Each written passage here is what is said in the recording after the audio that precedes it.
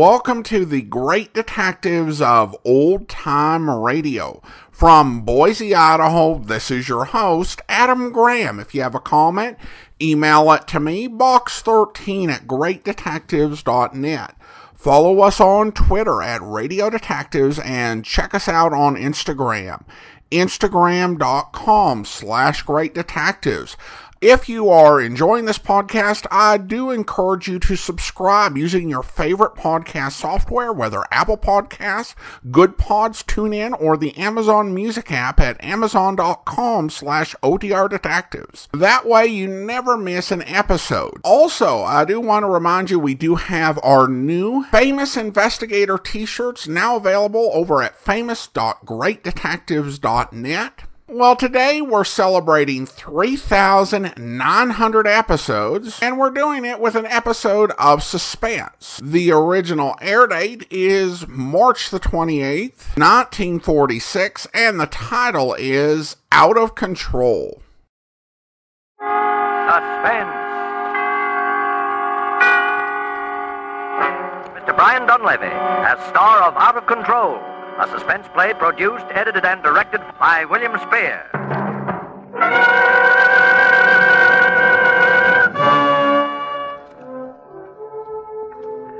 I arrived in Gatlinburg around 10 in the morning. I checked in at a hotel called the Mountain Inn and went downstairs to breakfast. My dog, Snooky, went with me, as she always does. I gave my order to the waiter, and as I sat there, I looked the place over. It was a good-sized room, by the echo in it. There was a log fire crackling in a fireplace on the far side of the room, and a large view window on my right. Glass has a special kind of echo. There was only one person in the room when I entered. It was a woman, apparently a wealthy and rather vain woman, judging from her perfume. She was sitting at a table diagonally across from me. I looked in her direction, so to speak. I heard a man's footsteps approaching across the room and smelled fresh polish on riding boots as he went past me. He paused before her table. Well, if it isn't Mrs. Dennis Fillmore. Hello, Marcia. Walter Crane. You surprised to see me? What do you want? I hear your husband is thinking of running for governor. So what? Well, Marcia, I've got a newspaper clipping here. I thought it might interest him. It's about your pal, the late Eddie Hasson. What about Eddie? I'll read you the headline. Eddie Hasson killed in auto crash. Colorful Reno figure plunges from Mountain Road. Car out of control, say police. Dennis never I didn't mean to eavesdrop. I never mean to. But as some people can read what's on the marquee of a movie theater 10 blocks away, the most intimate conduct and conversation comes to me from across the room as if spoken into a microphone. This is a dubious pleasure for me at most times, but as Marcia Fillmore and Walter Crane continued, my interest became more than casual. He was reading again from the newspaper clipping. Here at the bottom of the article. Marcia Hanley, hostess at the Blue Parrot Hasson's Gambling Club, is beneficiary of an insurance policy. Miss Hanley was the late Mr. Hasson's companion and was to have been married to him upon his divorce decree becoming final. Well? I was just wondering if your brand new, politically minded husband would be interested in the fact that you were known locally as a gangster's companion. You always were a louse, Walter, but I never thought you'd stoop to blackmail. Look, I lost a good job because of you, Marcia. When an insurance investigator gets fired because his employers think he's too susceptible to beautiful dames, he never gets back in the racket. I've got to look elsewhere for a source of income. And it so happens there are some things about Eddie Hasson's accident that might interest my former employees. Eddie's car got out of control, and that's all there is to it. Look, you seem to forget, baby, I investigated that case for Pacific All Risk before they paid off. And I didn't tell all the things I knew or all the things I thought. Because, well, you were making life very interesting for me in those days. Well, Marcia? You're wasting your time, Walter. Am I? Get out and take your clipping with you. Well, you can't blame a man for trying. Oh, waiter. Oh, yes, sir. Bring me a glass of water, will you? Ice water. Was something wrong, ma'am? No. Nothing's wrong. Get the water. Yes, sir. Right away. Why did you do that? What? Nothing. Skip it. Oh, the ice water? I'm thirsty, that's all. You're sure that's all? What else would I want with ice water? Forget it. Look, Walter, I'll sell Dennis on the idea of investing some money in a company of yours. Well, now, that's more like it. When's he coming up here? Tomorrow. But you mustn't see him till I've had a chance to talk to him. Hmm? Get out of town right away tonight. What? Well, where will I go? I have a fishing lodge up in the mountains. I'll give you the key to the place. You go up there and stay till I've sold Dennis on the idea. When the time's ripe, I'll come and get you. I'll cut you in on the deal if you sell him good enough. Women do things sometimes, Walter, that they don't want to be paid for. Lonesome women, maybe? Maybe. Marcia, you're still the most beautiful woman that ever led a man up a garden path. Let's drink to that, Walter. In ice water? In ice water.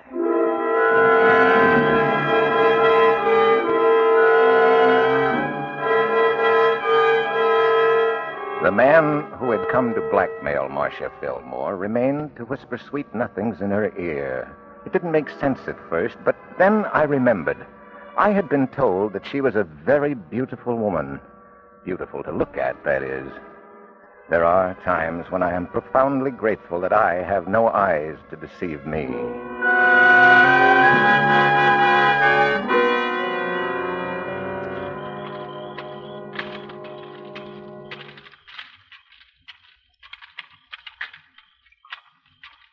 It must have been shortly after midnight that I heard it. I awoke with a start and sat up in bed. Although I have been blind for many years, I still reach out automatically for the light switch when I am awakened in the night. When the light went on, the sound stopped. I turned it off and waited.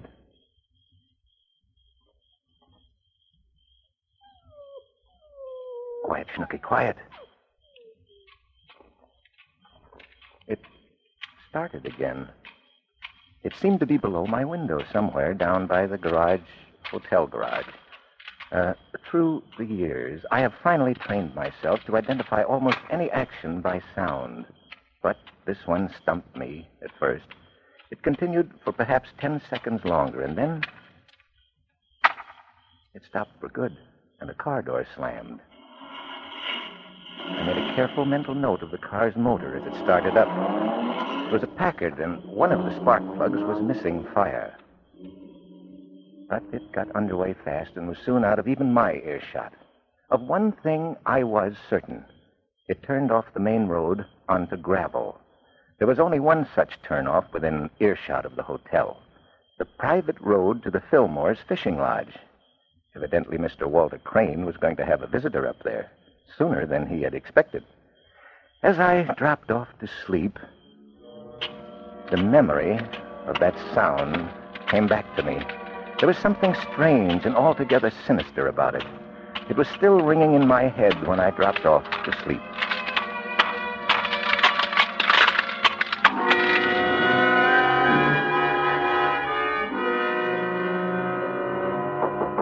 I was awakened early by an insistent rapping on the door of my room. Quiet, Snooky. Just a moment. I fumbled about, found my robe, and put it on. Captain McLean, I'm Duncan McLean. may I come in for a moment? Of course. I do hope you'll forgive me for bursting in here like this, but I saw you in the dining room yesterday morning, and when I heard who you were, I hope you won't be angry with me. Why, not at all. Past my getting up time anyway. It must have been the mountain air that made me oversleep. Won't you sit down? Thank you. Cigarette? Yes, thanks. Here, I've got it. You know, you're really amazing. One would never suspect that you're... Blind? Well, Mrs. Fillmore, we blind people can compensate to a certain extent by developing other senses more acutely. You know my name. I took the liberty of asking the head waiter last night who the lady was with the intoxicating perfume. Just as I asked who the man was with the police dog. Oh, no, Snooky here is not a police dog. She's just an amiable old German shepherd. I have a police dog, though, Dreist. I only take him along when I'm on especially dangerous assignments. Oh, I gather you're not on one now. Shall we get to the point, Mrs. Fillmore? Oh, well, there's a man staying here in this hotel, or rather he was. His name is Walter Crane. He's a blackmailer. Yes? Well, there's no need going into it, but he's got hold of something about my past. If it were published, it would ruin my husband's career. There's only one thing to do with a blackmailer, Mrs. Fillmore. Turn him over to the police. Oh, no, you don't understand. The police here is Sheriff Blackmer. He and my husband are political enemies. I'm afraid it would be too good an opportunity for him to pass up. Yes, I see your point. My first instinct was to get Walter Crane away from here. I told him to go up to our fishing lodge. I even gave him the key. I even pretended to renew an old interest which he once fancied I had in him personally. Always a mistake. Oh, but you don't know the worst of it. My husband came in from Knoxville early this morning, and without even waking me, went straight on up to the fishing lodge. He left a note asking me to join him up there. My husband is a violent and unreasonable man when he's angry, Captain McLean. If he finds Walter Crane staying there in the lodge, he's likely to think that... Just what are you afraid of, Mrs. Fillmore? I'm afraid my husband... Oh, heaven forgive me for such a thought. I'm afraid my husband will murder him. There. Now I've said it. Yes. Now you've said it. Excuse me. Yes? Oh, Mrs. Fillmore? Yes, she's right here. It's for you, Mrs. Fillmore. Oh, no. Don't go. I'm afraid it... Hello? Yes. Sheriff Blackmer? Oh, how dreadful. Oh, I know we didn't know him. I did speak to him for a moment yesterday evening, but of course, I'd be glad to help you in any way I can. I'll be in my cottage. What is it? I found him. His car plunged over the embankment. He was killed instantly. When? Some people in the cottage down below saw it happen. When? Just 5 minutes ago.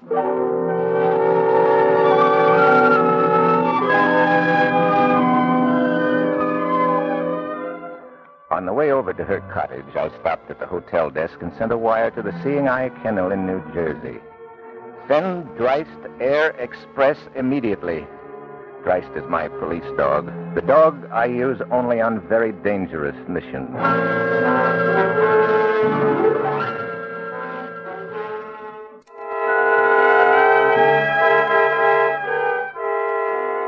Sheriff Blackmer was a big, professionally cheerful man, but I could tell from his voice that he was plenty worried. Glad to have you in on this, Captain McLean. We don't have many cases of this kind in these parts. I'll be glad to do what I can, Sheriff Blackmer. Oh, so this is one of them there C&I critters. Well, don't look no different from any other pooch to me. Nice poochy. Well, I thought those C&I dogs were trained to be gentle. I trained this one myself for special jobs. What kind of job? Sound right now. Don't bother to explain. I think I know the answer to that one. Yes. Well, now let's get down to business. Mrs. Fillmore. Yes, I suppose you want some information about that road up to the fishing lodge. It's quite steep and hard to negotiate if you don't know it. I know the road very well, Mrs. Fillmore. Well, then, what are you... You said you didn't know this man, Walter Crane. Sheriff, I was very foolish when I spoke to you on the phone. As a matter of fact, he's a very old friend of mine, or was. I think you'll understand when I tell you my husband was very jealous. Jealous enough to have killed him? Killed him? I thought he died in an auto crash. He was murdered and thrown into the car just before it crashed. He died with an ice pick through his heart.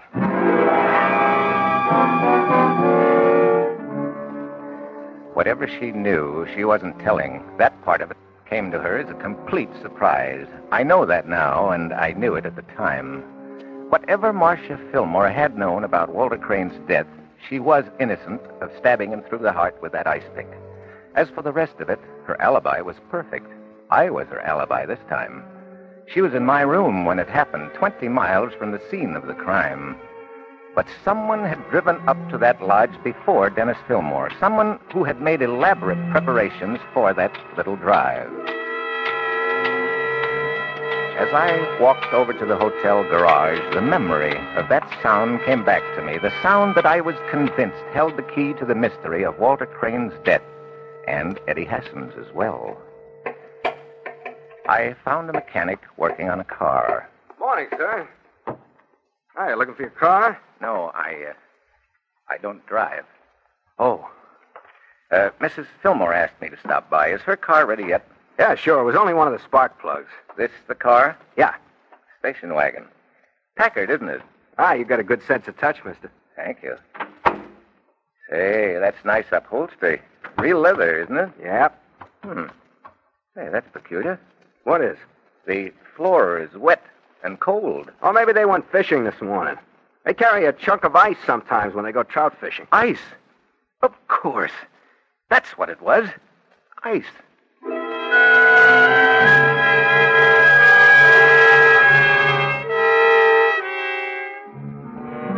Captain McLean, you must believe me. I know that my husband didn't do this terrible thing. Then why did you come to me this morning and tell me you were afraid your husband would murder Crane? Oh, don't you understand why I needed help? I knew you only work on murder cases, so I tried to get you interested by making that story up. I think I can save your husband, Marcia, but only if you tell me the absolute truth. Oh, I will. I swear I will. Did you go up there to that cabin last night to see Walter Crane? No. Lie number one. You drove up there around 12:30. How did you know? I heard a car drive out about that time. It was a Packard with one dead spark plug. This morning, your Packard was in the garage getting a spark plug replaced. You don't know I went up there. I heard you turn off on a gravel road about halfway up the mountain. Your road is the only one up that way. All right. All right, I did go up there. But I wasn't there when it happened. Marcia, have you ever seen this bottle before? Why, certainly. It had Verilyn in it, sleeping medicine. It's a prescription of my husband's. Have you any idea how it got in Crane's car? I gave it to him. He said he couldn't sleep. How did you give it to him? Why, in the bottle, of course. Are you intimating that I drugged him? I'm only trying to find out what Crane did the last few hours of his life. If he took an overdose of sleeping medicine, it might account for the accident. He might have got up this morning still woozy from the effects of the drug, got in his car, released the emergency brake, and blacked out for a split second, as sometimes happens in the reaction to an overdose of sleeping medicine. Lost control of the car and crashed over the embankment. It might have been as easy as that. But that wouldn't account for the ice pick through his heart. No. Not unless... You took a chunk of ice up there last night, didn't you? I don't know how you knew. Well, yes, he needed some, especially if he was going to do some trout fishing, and Walter was very fond of ice water. Yes, I know. He ordered some last night at dinner. Is there anything you don't see with those sightless eyes of yours? I still don't see the murderer of Walter Crane. I thought for a moment there you suspected me. I'm perfectly capable of it. You had the motive. You had the ice pick. But you weren't there when it happened. No. They can't prove that Dennis was, can they?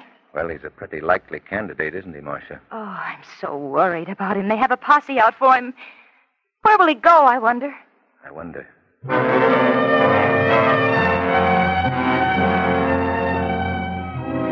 I knew where he'd go, and so did she. And they both knew that matters would have to come to a head that night. I didn't tell Sheriff Blackmer everything, but he agreed to drive me up there. About 20 minutes after the sheriff left, a man came into the lodge. From the storeroom where I was hidden, I could hear perfectly. He didn't turn on any lights, but went out to the kitchen and started some coffee. It could only have been Dennis Fillmore who paced up and down in that darkened room. Then I heard the door open and a woman's footsteps coming in. Dennis. Marcia, Dennis. you shouldn't have come here. What are you trying to do, lead them to me? I didn't tell the sheriff about you, Dennis. I swear I didn't. Tell him what? Dennis, I know you killed Crane. So you know I'm a murderer. Then what are you doing here? Oh, Dennis, I love you so much. I hated that man. I'm glad you killed him. What was Crane to you? I was going to tell you, darling, I used to know him. He's a blackmailer. It was perfectly innocent before I met you, but with your career, and I didn't want you to get mixed up in it. That's why I told you to hide. Oh, I'm sorry, Marcia. Oh. Don't cry, Oh, please. I love you, Dennis. I made some coffee. Would you like some of it? Yes. You sit still, darling. I'll get it. Dennis, What are we going to do? Have you thought about it? I'm thinking as hard as I can, Marcia. You can't confess to this terrible thing, Dennis. I just won't let you. I don't think the insurance company would pay if I were electrocuted, would they? Oh, Dennis, don't say such things. Here, drink your coffee. Tastes rotten, but it's hot. Oh. Hey, what's the matter with you? I just feel faint. I can't seem to get my breath. It's stuffy in here. It must be the wood smoke. I had trouble starting the fire. Come along outside. The air will buck you out. All right. Yes, there. That is better. Would you like to take a drive somewhere? No, Dennis. Let's just sit in the car for a while. This air is good. All right.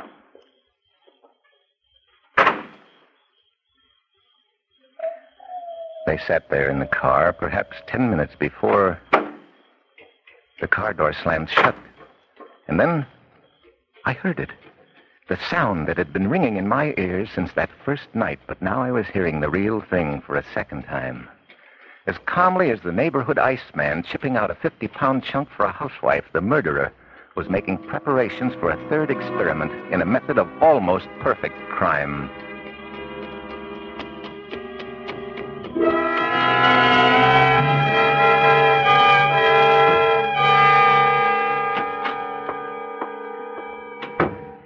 Hello, Marcia. You. How did you get here? I'm afraid I was eavesdropping. Then you heard what Dennis said. Yes, I did, Marcia. Oh, Captain McLean, could you forget what Dennis said? Crane was a blackmailer. What does it matter who killed...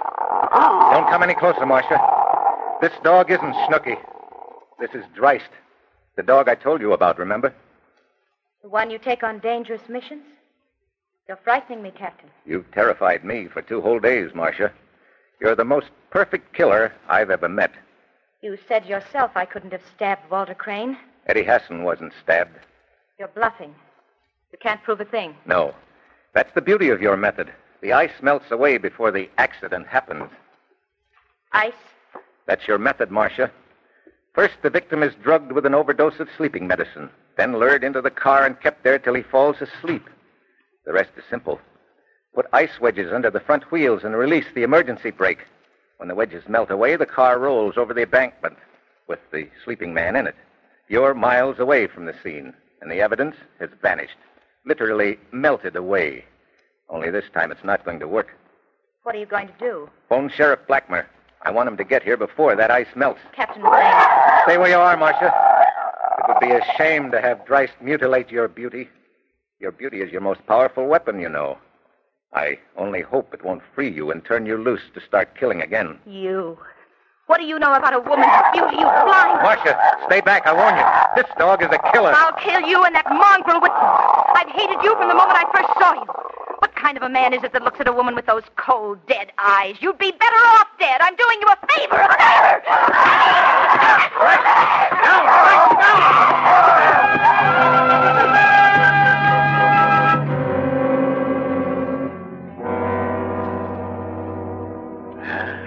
She's dead, all right. I'm sorry.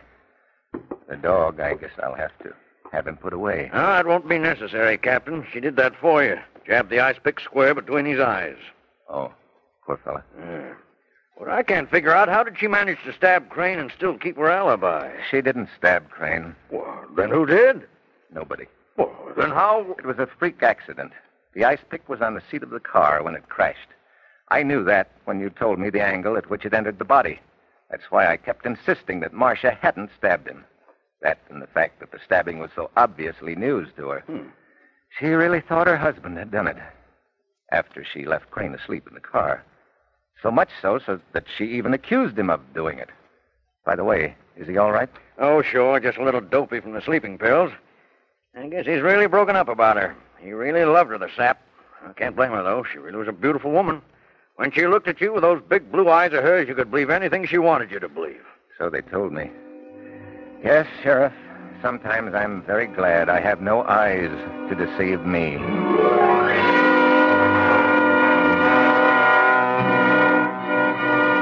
This is the Armed Forces Radio Service.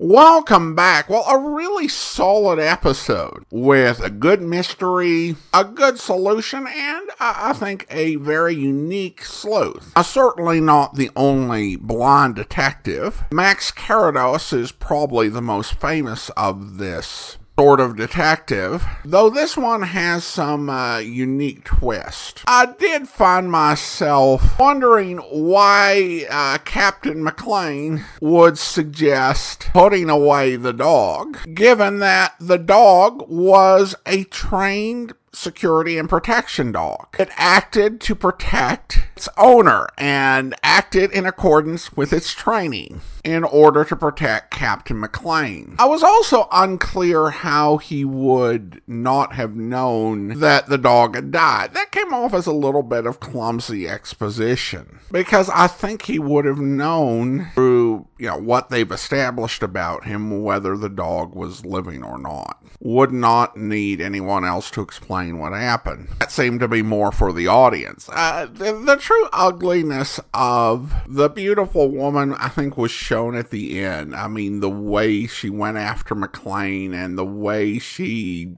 irrationally hated him. Like, how dare you be a blind person whose eyes are going in any way in my general direction? Now, this character was really well developed, and I have to admit that when I went ahead and I selected this for our 3900th episode special, I didn't listen all the way through. I just kind of read the synopsis. I listened to a bit of it just to get a feel for what the episode was like, and, just getting a feel for it. I did not take a close listen through the entire episode, but listening very closely as I was going to be recording this, I thought, Captain McLean is very well developed. And I realized he was too developed to be a character that was created for a one-off radio play. So I then began to research him and found out that he actually had a very long life in literature, with several novels published, around a dozen, all featuring Duncan McLean, who was created by Baynard H. Kendrick. And this particular story, Out of Control, was actually a full-length novel. And of course, there's not a novel's worth of material in here. This book's been condensed, even though, according to Amazon, the original book was only 122 pages long. It was kind of on the short side of novels. So this does flow very well. I do find myself wondering what the original novel had in it and what the expanded book looked like. I find myself wishing that I had been aware of this in advance, because then I could have tracked down the books and read them. But there was no indication, even like in the credits, that this was based on something else. Though if we had a network version, maybe that would have given us a clue. But they still may be worth checking out. Like a lot of older, out-of-print detective novels, Mysterious Press has actually gone ahead and released the Duncan McLean mysteries, so I may check those out at some point. In addition, there were actually Duncan McLean films. The first was for Universal, The Last Express, and it starred Kent Taylor, who starred in the Boston Blackie TV series in the 1950s. Then there were two films in the 1940s, Eyes in the Night and The Hidden Eye. Both starred Edward Arnold as Duncan McLean. One of those, Eyes in the Night, is actually available on DVD and as a rental through Amazon Prime. I have to say that I would probably be interested in checking that out. Not only do I find the McLean character interesting, but Edward Arnold is always a talented actor, and I never knew that he played a detective. Eyes in the Night also has a really compelling cast, including Rosemary DeCamp, Barry Nelson, and an early appearance by Donna Reed. So again, looks like an interesting film. Of course, this special means that we are closing in on 4,000 episodes. And I already know what I'm going to play for that, and I think you're going to enjoy it, but you've got another 17 weeks or so to wait for that. Now, though, let's go ahead and thank our Patreon supporter of the day. Thank you to Kelly, Patreon supporter since September 2018, currently supporting the program at the rookie level of $2 or more per month.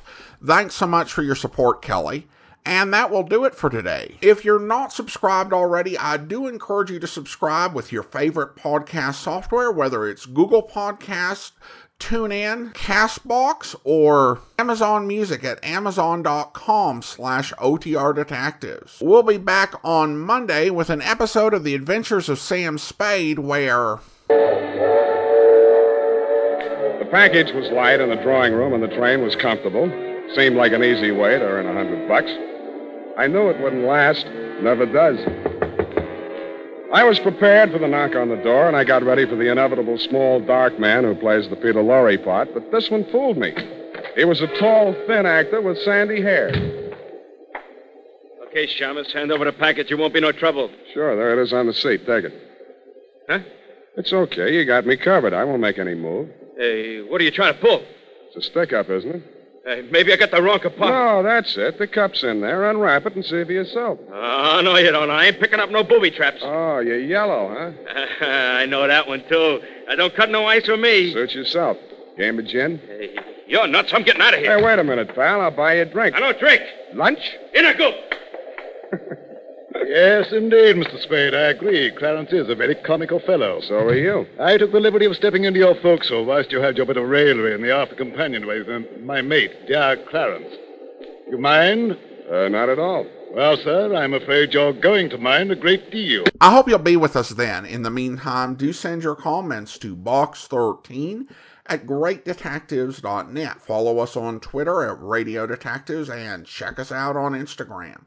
Instagram.com/greatdetectives. From Boise, Idaho, this is your host, Adam Graham, signing off.